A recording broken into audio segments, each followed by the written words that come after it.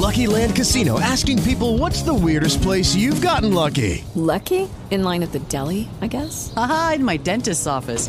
More than once, actually. Do I have to say? Yes, you do. In the car before my kids' PTA meeting. Really? Yes. Excuse me, what's the weirdest place you've gotten lucky? I never win and tell. Well, there you have it. You can get lucky anywhere, playing at LuckyLandSlots.com. Play for free right now. Are you feeling lucky? No purchase necessary. Void where prohibited by law. 18 plus. Terms and conditions apply. See website for details.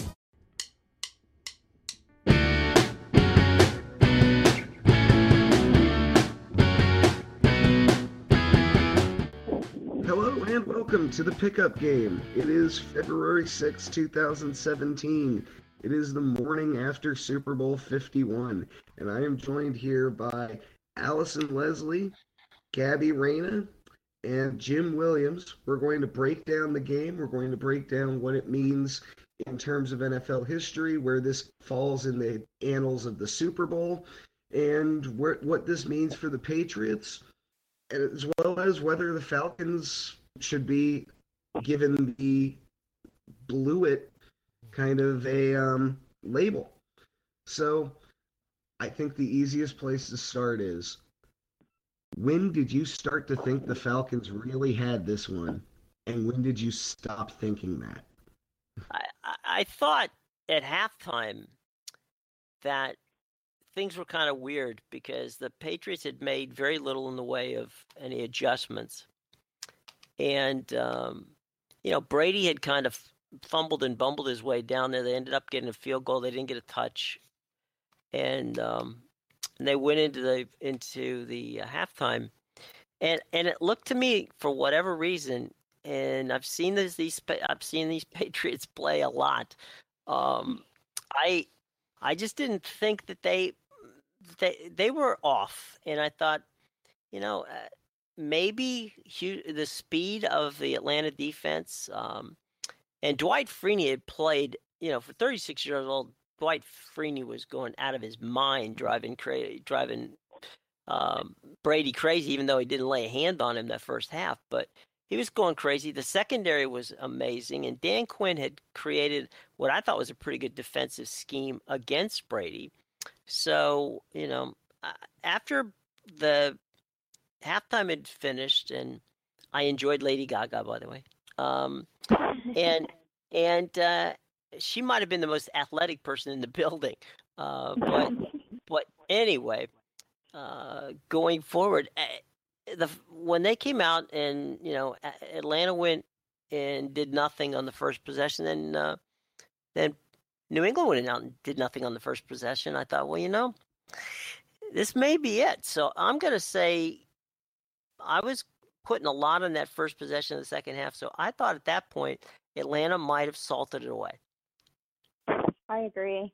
I started thinking the same thing at the start of the second half. I thought the New England Patriots would either come out and, kind of get back into the swing and look like themselves and take this game over, or that was it. It was Atlanta's game. And on those first few drives, I really thought Atlanta had it at first.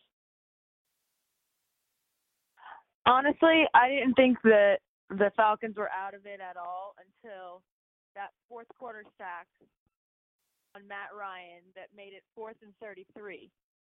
Mm-hmm. They had to punt, and they were out of field goal range, and it was officially 2 minutes or so left in the game, and Tom Brady could go down. And honestly, up until that point, it looked like Atlanta had just played with more heart and more desire. They really took on the underdog, and I thought there's no way that they give this game away because of how well they played, especially in the first half. And then I think it was just bad play call landed them having to leave it to their defense, and it just didn't happen. Well, that's a good point, Gabi. And, when the Patriots got the ball back after that sack, after they recovered the Matt Ryan fumble, they still needed to score 2 touchdowns and get 2 two-point conversions. They had only scored 1 touchdown to that point in the game and had settled for 2 field goals on what looked like critical drives where they needed touchdowns to get back in the game. So it really, for me, wasn't until they got the ball back the second time with 3:38 on the clock, after a drive in which Atlanta handed them 38 seconds by hurrying their offense up for no good reason with a lead in the fourth quarter of the Super Bowl. And they handed the Patriots the ball back with a chance to go down the field. They got the touchdown, they got the 2-point conversion, and there was a minute left, and Atlanta still gave the Patriots the ball back. There was only 3 seconds left at that point. But the fact that Atlanta still had the punt before the end of regulation was shocking to me. And that's where I really knew there was no way Atlanta was going to get that miracle touchdown at the end. Once it became tied, I thought they were dead in the water. Well, to me, guys, and I'm old. I've seen all 51 Super Bowls. 12 of them have actually covered. This one, to me, was the single most exciting because there was a lot of ebb and flow in that last part of the game. We can take the first half and break that down and show that Atlanta came out and, look, if you talk to people who played in the game, what they'll tell you is the moment they come out of the tunnel, right? Now, remember that you've practiced. I mean, this is the Super Bowl.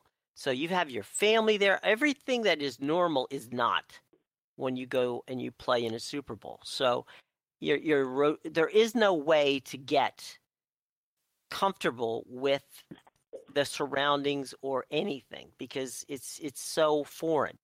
That's why if a team has played in it, and certainly as many times as New England has played in it, they do have an advantage because they know what's going to happen in that regard. So when Atlanta came out and didn't have those early jitters and actually, handled that part of it really well, and a lot of that goes to Dan Quinn actually taking his team to the stadium the day before, letting Matt Ryan and Julio Jones and all of the players just kind of walk around the locker room, get used to the surroundings and get used to, walking out on the field and just getting comfortable with being in the building and then going back home, back to the hotel. I thought that was a very smart thing to do. So when they did come out, it wasn't the first time they had come out of that tunnel. It wasn't the first time they had seen all this stuff. And I thought that was a very, very prudent thing for him to do to get, Atlanta comfortable with the surroundings. And I think that certainly paid off as they dominated without question the first half of that game. The second quarter was one of the more impressive things I've seen happen against the Patriots in this whole run that Brady and Belichick have had. I don't know about you, but by the time it got to halftime, when it was 21-3, when they pulled a pick six, like I said on Twitter, Robert Alford did his best Rondé Barber impression. It seemed like at that point they had the Patriots on their heels, which I've never seen anything like that in a playoff game. And keep in mind, the Patriots they are a historic team themselves, but they've played a lot of teams that are on various all-time lists, especially ones with an offense along the lines of what Atlanta had. So while a lot's going to be said about how Atlanta performed in the second half, they have nothing to be ashamed of in that second quarter. That was an amazing play by the Falcons. After during the halftime show, I was seeing some comparisons of this game to the Bucs Raiders as far as defensive dominance and just stopping an offense that was that huge. But I mean, it obviously didn't turn out the same way. I think penalties do come into play as well, though. When you're looking at it, Atlanta had quite a few penalties that stacked up against them and really hurt them there. Yeah, they racked up a lot of defensive holding penalties, especially in the second half. That's really when you started to notice that something was going on, that the Patriots were starting to find their footing on offense, that Atlanta had to resort to hoping the refs missed holds toward the end of the third quarter just to get any kind of a stop.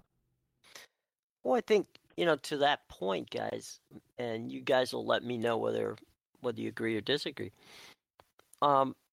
Those types of penalties are usually because the defense is either out of sync or they're tired. And as good as the Falcons were in the first half, they certainly didn't do any favors for their defense by at least staying on the field long enough to give them, a rest in that second half. And they started to get tired, and you could see the fatigue on that team. And remember, they were running all over the field in the first half, and again, expending a lot of energy. So by the time they got midway through the third quarter, you could start to see that the Atlanta defense was sucking air, and they needed some help, and that offense didn't do them any service. Yeah. I think that because it's on the losing side, we're not really gonna hear much about it. But a ton of credit needs to go to Grady Jarrett on the Atlanta defense, because it may not have been so much in the second half, but in the first half, he dominated that Patriots offensive line, getting to Tom Brady, giving him no time at all, and then ended up with 3 sacks, which I think is a record in the Super Bowl.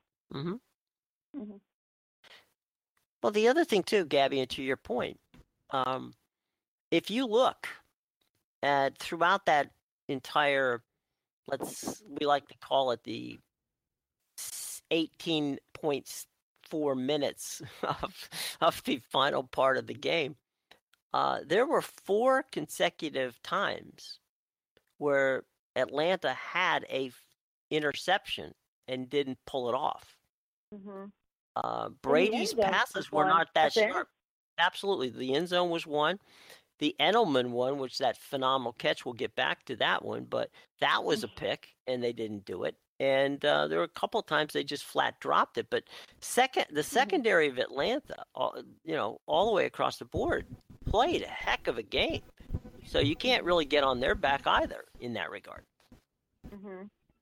No, they just got worn down by a great coach and a great quarterback. And I think it's really easy to pin a lot of this loss on the Falcons, and they did make some mistakes late in the game that I'm sure will be remembered as such, but it really is more about the Patriots winning as far as I'm concerned, and about what Brady was able to do late, and about what that brain trust of Bill Belichick and Josh McDaniels was able to do to the Atlanta defense that had been effective, that had played up until the middle of the third quarter. That was the best defensive game Atlanta had played all season long. It was a really great performance by them. And keep in mind, about halfway through the third quarter, after they had scored to make it 28-3, and the Patriots were on their long drive that would eventually result in a touchdown, at a certain point, that deficit became greater than anything the Buffalo Bills faced in the 1992 comeback in the playoffs against the Houston Oilers that's regarded as the NFL's greatest comeback. So at one point, they were less likely to win than the 1992 Buffalo Bills were. To me, this is less about coaching and more about players making plays. I don't think Belichick coached a good game. I honestly don't. I think it probably There's some very questionable play calls on his part. Yeah, I don't think. I think Bill Belichick, when it's all said and done, walked over and should have kissed Tom Brady smack on the lips, because that was a player. There are games where you look at it and say that's a coach's game. Okay, that's coaching. There's games where it's just like, this guy is gonna kill me no matter what. Okay, it doesn't matter. Peyton Manning had games like that where you would look at him and you go, at the end of the game, you'd look and go, man, we should have won that game, but Peyton Manning wouldn't let us. And in this case, it was a Tom Brady, situation where Brady and his receivers and Edelman and guys like that were just making plays all over the field, and you cannot coach that. That's desire. That's understanding where to be and how to make plays. And those guys made plays. They did. They stepped up. I think where I disagree, though, is that the Patriots took the opportunity that the Falcons gave them. Right. And I think that in that case, it falls on Kyle Shanahan because I mentioned this before, but in the fourth quarter with less than 4 minutes to go, all the Falcons need to do is maybe get a first down. They don't even necessarily need to get a first down, but 3 run plays and a field goal gives them the game practically. And instead, they started passing the ball, got sacked twice, out of field goal range. They have to punt, and then they give the Patriots the opportunity that you never want to give Tom Brady and the Patriots when a Super Bowl is on the line and you've got 2 minutes to get down the field and tie the game. So, as opportunistic as it was for the Patriots, I think that the Patriots won despite play calling and coaching, and the Falcons lost because of play calling and coaching to an extent. It's a good point. And, Gabi and Tim and Allison, I'd like your opinion on this. People, if you remember, that drive began on the 10-yard line, okay? After a punt. There was a very bright call made by Shanahan where they did a quick check down, and he threw the back, and the guy went 35 yards on the play, took him out of that hole that they were in. Then there was the phenomenal catch. It was a great pass in so much as it had to be thrown only where Julio Jones could get it. Julio Jones catches the ball and does a toe drag out of bounds. And you're looking at it and going, this is a freak. Okay, this guy is a freak. Come on. And I'm sorry? Go ahead. You're thinking nobody can top that. Oh, no. Not that. I mean, come on. That's just, they've been, again, they try to take, it's a Belichick trait. They try to take your best player, take him out of the game. On that particular play, you had the guy who won the most valuable player award in Matt Ryan, making a phenomenal pass that could only be caught by one guy, and the one guy who could catch it was the guy who caught it, and that was Julio Jones. So you thought that the momentum at that point in the game was headed back with Atlanta because they had made 4 plays in a row that, again, to use an analogy, this was in many ways certainly in the fourth quarter, was like a boxing match. I mean, they were just pounding on each other. And I thought at that point the momentum had swung back to where, okay, you're going to scare the hell out of me, but I'm still going to win this game. I think you're absolutely right. I will say, though, to Gabi's point, that what happened directly after that amazing Julio Jones catch might have been where Atlanta lost the Super Bowl. In Atlanta's last 13 plays of the game, that's across their final 3 possessions, they ran 4 run plays out of 13. They had the lead in the fourth quarter of the Super Bowl. You can't fault Julio Jones for going out of bounds. There was only one way he was ever going to catch that ball. But the clock was not Atlanta's friend that drive. They stopped the clock repeatedly, and they ran 2 plays. At one point, they had 13 seconds on the play clock moving, snap the ball. At another point, they had over 20 seconds on the play clock with the clock moving, and they snapped the ball. I think those kind of play calls, those little things will add up at the end of the game. Atlanta somehow was out of timeouts by the end of the game. So I think that right after that Julio Jones play might have been where the Super Bowl really turned once and for all.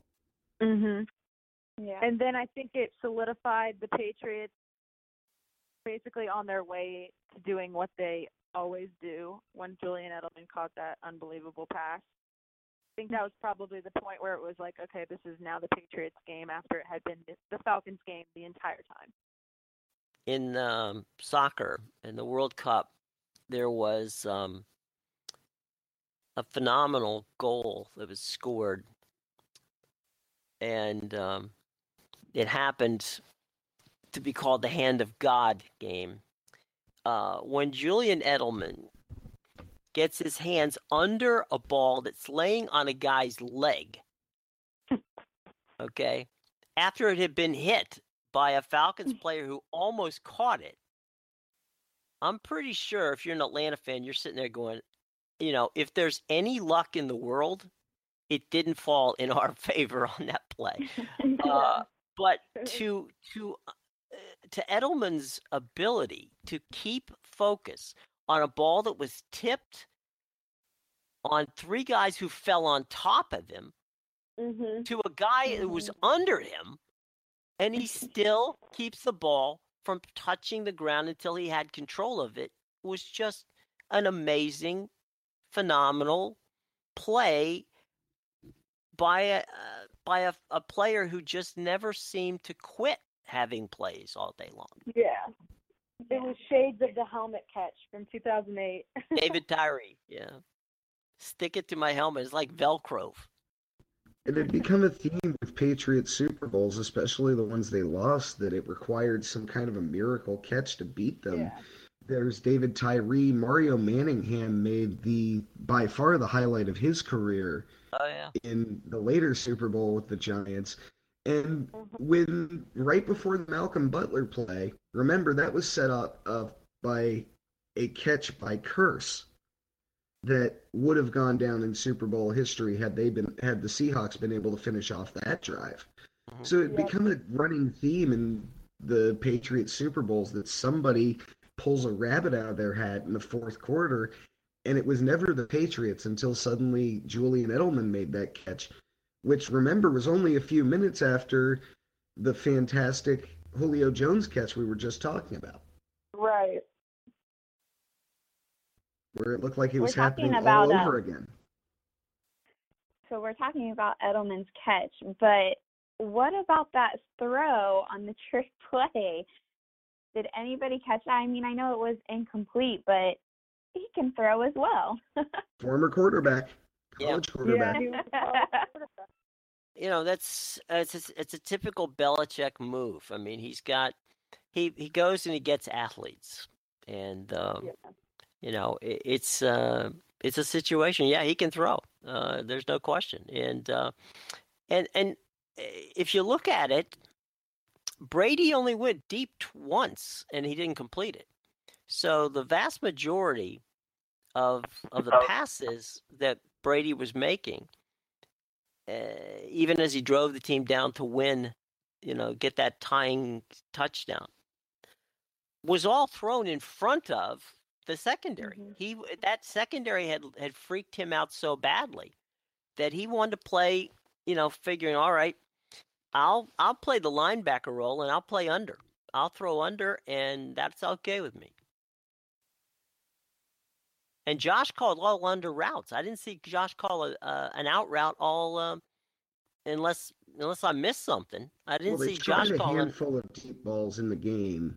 Yeah. Mostly earlier in the game, and Brady just didn't seem like he was his normal self on those deep balls. Yeah. Now, the one thing that has always kind of been the question about Tom Brady, obviously he's risen to these historic levels, but the one thing he's never been particularly great at is the deep ball. Early on in his career, people wondered if he could throw it at all. Then he hooked up with Randy Moss and learned how to throw a vertical pass pretty well, but it's still not the best part of his game. And for a while, it looked like the Patriots were going to need that big play to get back in the game. It's kind of remarkable they never, until that Edelman catch, it's remarkable they never really got that big game-changing play. They just kind of whittled away at this lead for most of the fourth quarter until suddenly they had the ball with a chance to score and tie. Yeah, I don't think there's any question. The thing is, you've got the the speed of the Atlanta secondary, as I was talking about earlier, forced the Patriots to do something that works to their favor, and that is to run those intermediate routes. And that's where, preciseness becomes important. And that's where you look at Edelman and the other guys that I don't think they threw to the tight end in the second half of the Patriots. I think everything was to the slot receiver and the out receivers, and everything I thought was, that's why I say they ran a bunch of intermediate routes in large part because they didn't want to challenge Atlanta's incredibly quick and incredibly agile secondary. You're listening to The Pickup Game. I'm your host, Tim Williams. I'm joined by Allison Leslie, Gabi Reina, and Jim Williams. We're going to come back and talk about Tom Brady and the Patriots' place in NFL history right after this. Welcome back to The Pickup Game. I'm your host, Tim Williams. We are talking about Super Bowl 51 with Jim Williams, Gabi Reina, and Allison Leslie. I'm going to start with Allison. After last night's game, I was trying to figure out some kind of a historical place for the New England Patriots and for Tom Brady. And it's so natural in sports to talk about comparisons historically. The only ones I can come up with are outside of football at this point. That Tom Brady, I think, with this fifth title, rises to the level of a Wayne Gretzky or a Michael Jordan, where when you ask who the best player in that professional sport was, it's really a discussion of who's number two at this point. No, I agree. And, I'm a big Peyton Manning fan. So for me, I've always been more of a Peyton Manning. I think he's truly the best quarterback. But after watching last night's game and seeing the way that Tom Brady rallied his team back up to win the Super Bowl, and not only that, he became the first quarterback in history with 5 Super Bowl rings, it's no doubt he's by far the greatest quarterback. And I think you're right. It does come down, at this point, who is second? Is Matt Ryan second? I mean, Tom Brady, there's no question. No one can argue against it at this point that he's not the greatest. It's remarkable. He now has the NFL record for most titles won, 5. If you look across sports at other historical comparisons, I mentioned Gretzky. Gretzky had 4 Stanley Cups, so Brady's passed the great one.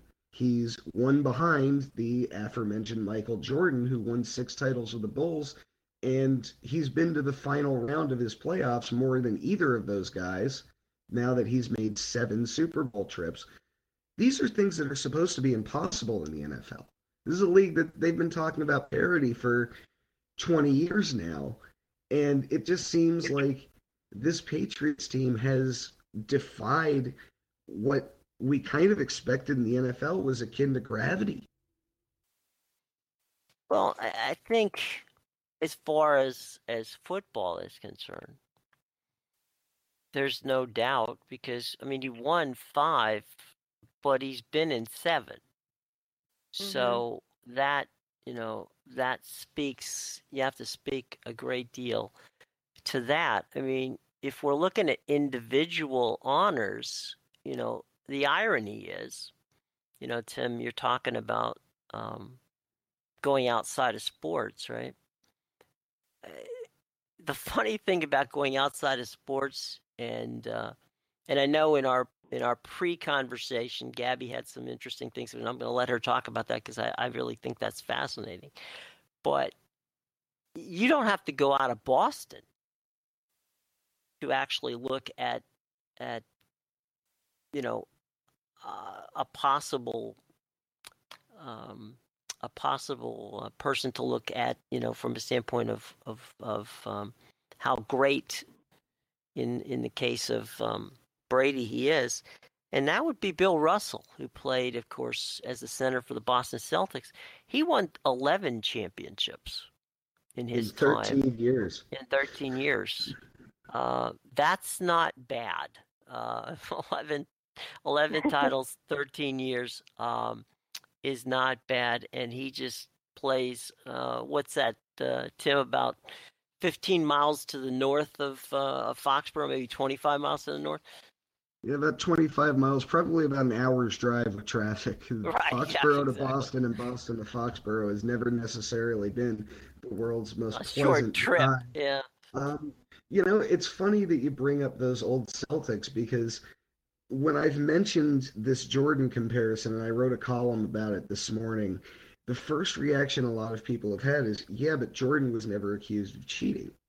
Well, it's funny you mentioned Bill Russell and Red Auerbach, because if you hear stories about what Red Auerbach used to do to opponents before home games, it makes what the Patriots did sound downright light. And there's a statue built in the city of Boston for Red Auerbach. So I'm not so sure we can take these transgressions and hold them over anyone. But it's funny, around here, it was all about those transgressions. It was all about revenge, this Super Bowl. I don't really think it was to the players. I think that was entirely imagined by fans, and it was a lot of fun for them to imagine it. But I think it was entirely imagined. I think this wasn't about revenge. This wasn't about a commissioner. This was about their place in the sport's history, like it's always been. Gabi, you had a good point about tennis and the domination of Serena. Why don't you share that with us as you did earlier? Oh, yeah. I was just saying that, like Tim said, in order to get a legitimate comparison to Tom Brady, you do have to go outside of the sport of football because, there's just no one even remotely close to touching what he's done this far. And so what I was saying was on par with players in their own sports like Serena Williams and Tiger Woods, where there was just this total dominance for a period of time that no one could touch. And I think that that's the point that Tom Brady is at right now. And he's gotten his fifth ring, and it's almost like what's left to prove, because he's proven now that there's no question that he's the greatest quarterback that's ever played in the NFL. And I think even talking about as coaching as well, I think Bill Belichick has proven to be the same in his realm, because I know that Tom Brady's been a part of 7 and has won 5, but Bill Belichick has been a part of 10 in some capacity, 10 of the 51 Super Bowls, and has 5 rings. So I think both of them can honestly say that when it comes to football, they are the greatest together that's ever been, and then the greatest separately as well. Yeah, I don't think there'd be much in the way of an argument there because, again, Belichick's coached for 17 years as the head coach of the Patriots. But, you wonder in some regards from a historic standpoint, and I'd like to hear what you guys think of this, how much longer do you think they want to play anymore? What is there to accomplish anymore for these two guys? Well, that's really the only question, because I was thinking about that today, and I had to do some quick Googling just to check some ages. When the next season begins, Tom Brady will be 40 years old. Mm-hmm. Bill Belichick is 64 years old right now. I'm not sure how much longer Brady can play. And with football, no one's sure how long anyone can play. This is, after all, a sport where one hit can change everything. Mm-hmm. But the thing is, you look at Brady and then you look at the late career Peyton Manning after he had the surgeries, after he really started to break down. And what really caught up with Manning were injuries. More than age, it was the fact that he had all these surgeries and they had to really adjust to time that caught up to his body. Tom Brady's only really missed time due to one bad injury that was directly caused by a hit, and it was years ago. He's still a top 3 active quarterback as of this podcast. I don't know if you might take anyone over him right now, but certainly not after last night. He just beat the most valuable player in the league, and the most valuable player in the league had a pretty nice night up until that fourth quarter. So how much longer can it last? The only thing that seems to be stopping them is they've always played with this chip on their shoulder, and you have to wonder what motivation they have left when they've climbed almost every mountain. The only thing left to do is for those two people to tie every other franchise in terms of most Super Bowl titles, because the Steelers have 6. So they could tie the Steelers between the two of them.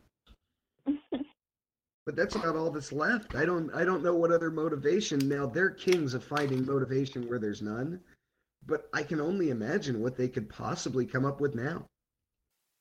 Maybe they're looking at Russell's 11 titles. I don't know. You know, Brett Favre retired when he was 41, and he suffered a lot of different injuries as well as Peyton did. I don't know how much miles, how many more miles, I guess I should say, that Tom wants to put on his body. Bill at 64, I can say one thing about Bill. I can guarantee he's not going to be an analyst when he retires. A lot of things Bill is capable of doing. He might be, you know what? Bill might, because this is something a lot of people don't know. Bill might take a job as a lacrosse coach. About 4 years ago, I was at, of all things, the Johns Hopkins lacrosse game, and literally sitting 2 people over from where I was Bill Belichick. And I probably had my first and only real long conversation with Bill about lacrosse. And he basically, his father was a coach at the Naval Academy, and Bill grew up around lacrosse as a kid, and he's fascinated by it. So maybe what Bill will do is take on a job as a lacrosse coach after to see if he can win some national lacrosse championships. But I honestly don't. Motivation. It's Gabi. When you talked about Venus Williams, I had a conversation with Chris Everett about a year ago, and I just said what she's past 30. Both the Williams sisters are in their 30s. You're not supposed to be this good this old in tennis. You're just not. And God knows Chris wasn't. And she'll agree. I don't know what motivates you at this point. It can't be, it can't be championships. It can't be, money. It can't be. I mean, you've fame, achievement. I don't know. What do you think motivates these guys? In any sport, like a Serena Williams or a Venus Williams or any of these folks to go beyond where they've gone, because there's really not much more they could do. I think in the sense of like Serena Williams, mm-hmm. she wants to be recognized across the board as the greatest tennis player that has ever played. Mm-hmm. And in most circles, I would say that she's in the top 3 as far as arguable best players that ever did it. Mm-hmm. But I think what keeps her going is that desire to say, man or woman, it doesn't make a difference. I'm the greatest player that ever played tennis. Mm-hmm. And I think that for her, that is what's motivating her. And I think she's close. Well, she's very close because, Margaret Court's the only one she hasn't gotten, in wins. And Margaret Court dominated for such a long time that, it's but she dominated at a time when, tennis, women's tennis especially, was not, really very competitive. And I'm not taking anything away from Margaret Court. I saw Margaret Court play toward the end of her career, and she was a phenomenal player. But, Serena Williams is on a level that just isn't even touchable. Mm-hmm. Okay, as we're starting to wind down a little bit here, I'm going to reference something that Jim wrote last week for Sports Talk Florida. You wrote about the ads. You wrote a little bit of a preview of the advertising during the Super Bowl. Right. So, of course, even though this is a sports podcast, we're all watching the game. We're also watching the ads. So I'll just go around the horn here and ask, Who won the whole advertising game? What's your takeaway? What's the ad you remember from last night that you remember in a positive light, not in a, oh, that was stupid, I wish I hadn't seen that kind of a light? For me, I would say there's two that really stood out to me. As far as my favorite one went to Stranger Things. The Stranger Things promo too. That was a good one. My favorite. I was so excited to see that, and I was so surprised. And as far as just polarizing things that I really stood out to me that I think were really important and were pretty nice. Actually, were two of them. The 84 Lumber ad with the two people across the Mexican countryside. That actually crushed their site, I heard. And then the Budweiser commercial. I know that both of them were slightly politicized, but as far as just making a statement and a memorable statement, I think both of those really stood out and were well done. It's hard not to be political these days. It really is. I think after recent events, it's hard for people to sit on the sidelines. So I don't fault people for going a little political this year, because I think that's where the general mindset is in a way that it's never been before. We used to be defined by our apathy toward those things. I don't think we can say that anymore. So, yeah, I mean, you have to address it, whether it's comfortable for everyone or not. It is where our culture is. So, right. And I think I agree with you. I haven't even seen the first season of Stranger Things. That promo reminded me, oh yeah, I should go watch that. So that was my takeaway too. Allison? I wasn't a big fan of the Super Bowl commercials this year. To be honest, I was a little disappointed in them. I like Gabi said, I did like, my favorite was the Budweiser, but to be honest, besides that commercial, I don't know if any particular one really stood out to me. And that could be too, there were a lot of great commercials, but I also, when I think Super Bowl commercials, I also think of, more of like a humorous, kind of funny commercial. And I don't really think, I was very disappointed in this year's commercials. I don't think that one truly stood out. If I had to pick a favorite, it would be the Budweiser. But I was really disappointed in them this year. Honestly, the thing that stood out the most, besides obviously the fourth quarter of the game, was Lady Gaga's halftime performance. Yeah. I didn't realize I wanted an Alfa Romeo until last night. So that must have been a good commercial, because it. I didn't realize Alfa Romeo was doing well enough to sponsor the Super Bowl. Yeah, well, they're doing well. They're breaking into the American market, so that's what they did. And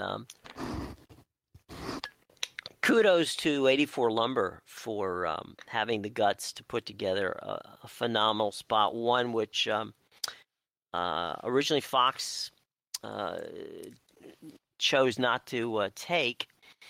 The league then prevailed upon them to accept it, and but as part of the deal, the second part of the commercial, which never was aired, as Gabi said, online, and it crashed 84 Lumber's website last night. So kudos to 84 Lumber for having the courage to fight against that routine. Memorable, not so much. There was two funny ones for me. One was the Ghost of Spuds McKenzie, which was a famous dog who was involved in commercials many years ago for Anheuser-Busch. So that was kind of funny to see Spuds McKenzie return. The other one, which I thought was kind of funny, was when John Malkovich couldn't handle that he couldn't get his domain, and went off and they did a series of commercials about John Malkovich just not being able to get his web domain. So maybe I'm just warped. I don't know, but I thought that was kind of funny stuff. And yeah, I'm all for Gaga. I thought she did a fantastic job, and I am so. I mean, when USA Today, and I love the people at USA Today, but God, the political aspect of Gaga's routine that you didn't see? I mean, what? Seriously? You got to go there with that? I mean, come on. You got to make something out of nothing. She didn't even do they said that she transitioned from, from the national anthem or America the Beautiful, right? To This Land Is Your Land, which is a famous folk song by Woody Guthrie. And it was the second and third verses of the Guthrie song, which is what they referenced. And it's like, I'm other than Woody and Arlo Guthrie, I'm not sure anybody even knows the second and third verses to This Land Is Your Land. Okay.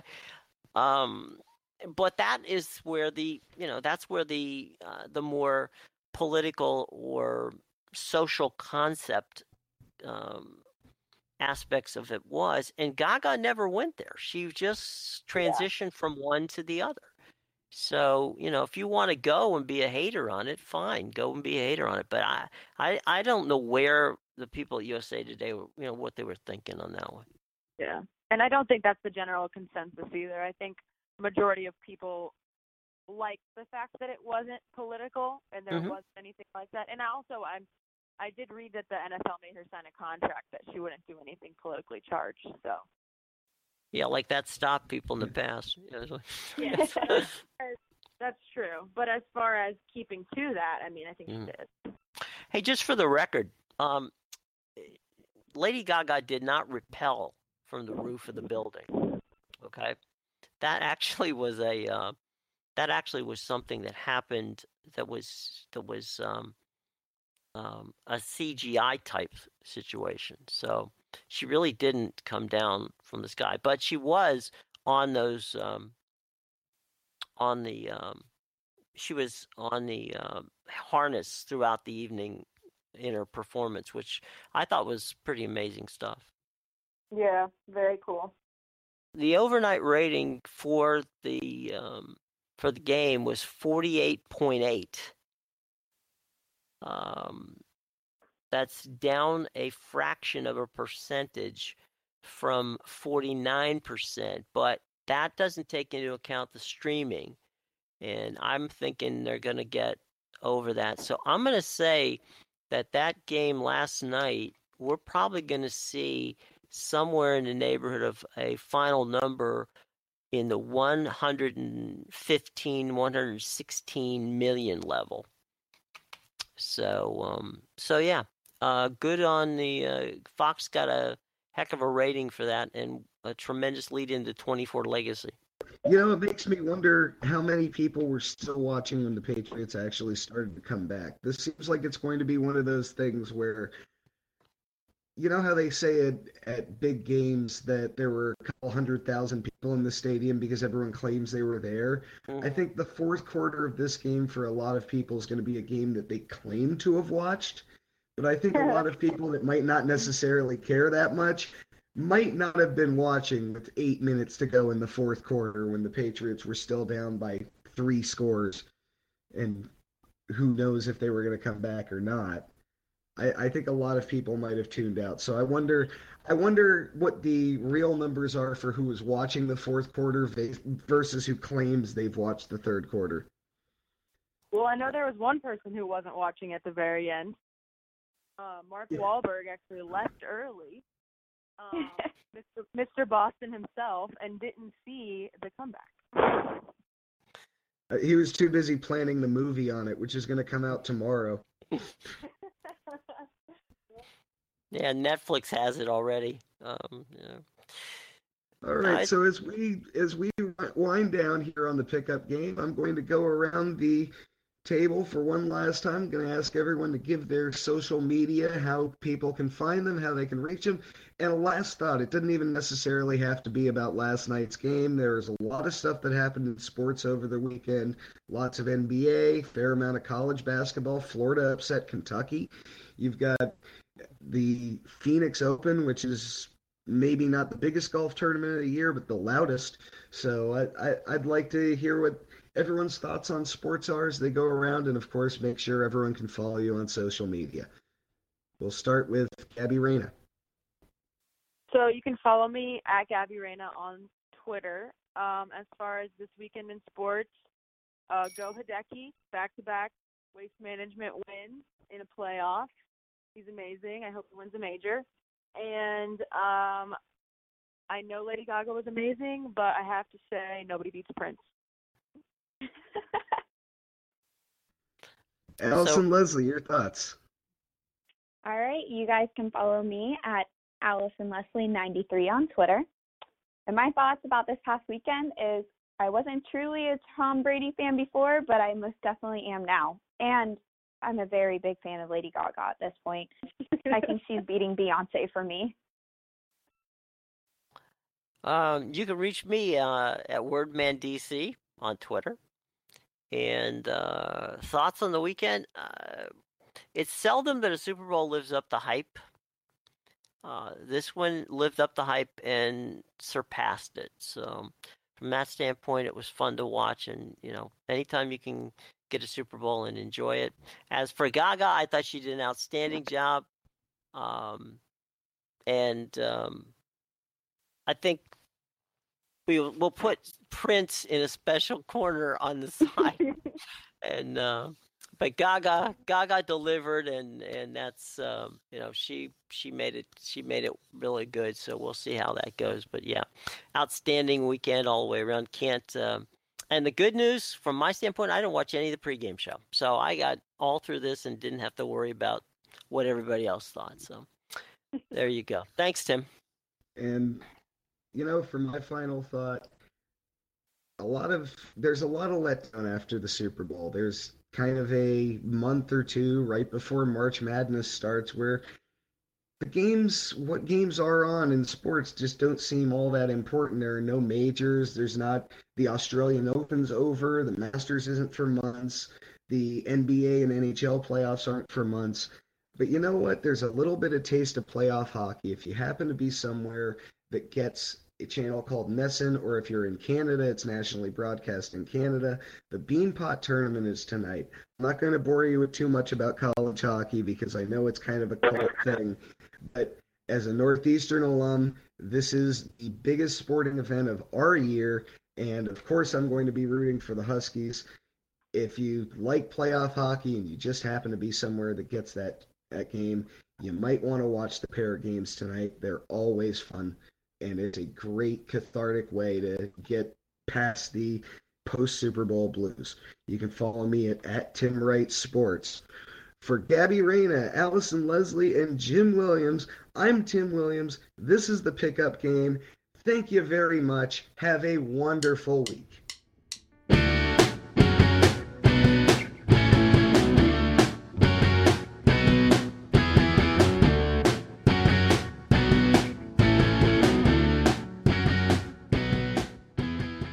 Hey guys, it is Ryan. I'm not sure if you know this about me, but I'm a bit of a fun fanatic when I can. I like to work, but I like fun too. It's a thing. And now the truth is out there. I can tell you about my favorite place to have fun. Chumba Casino. They have hundreds of social casino style games to choose from with new games released each week. You can play for free anytime, anywhere. And each day brings a new chance to collect daily bonuses. So join me in the fun. Sign up now at ChumbaCasino.com. No purchase necessary. VGW Group. Void where prohibited by law. See terms and conditions. 18+.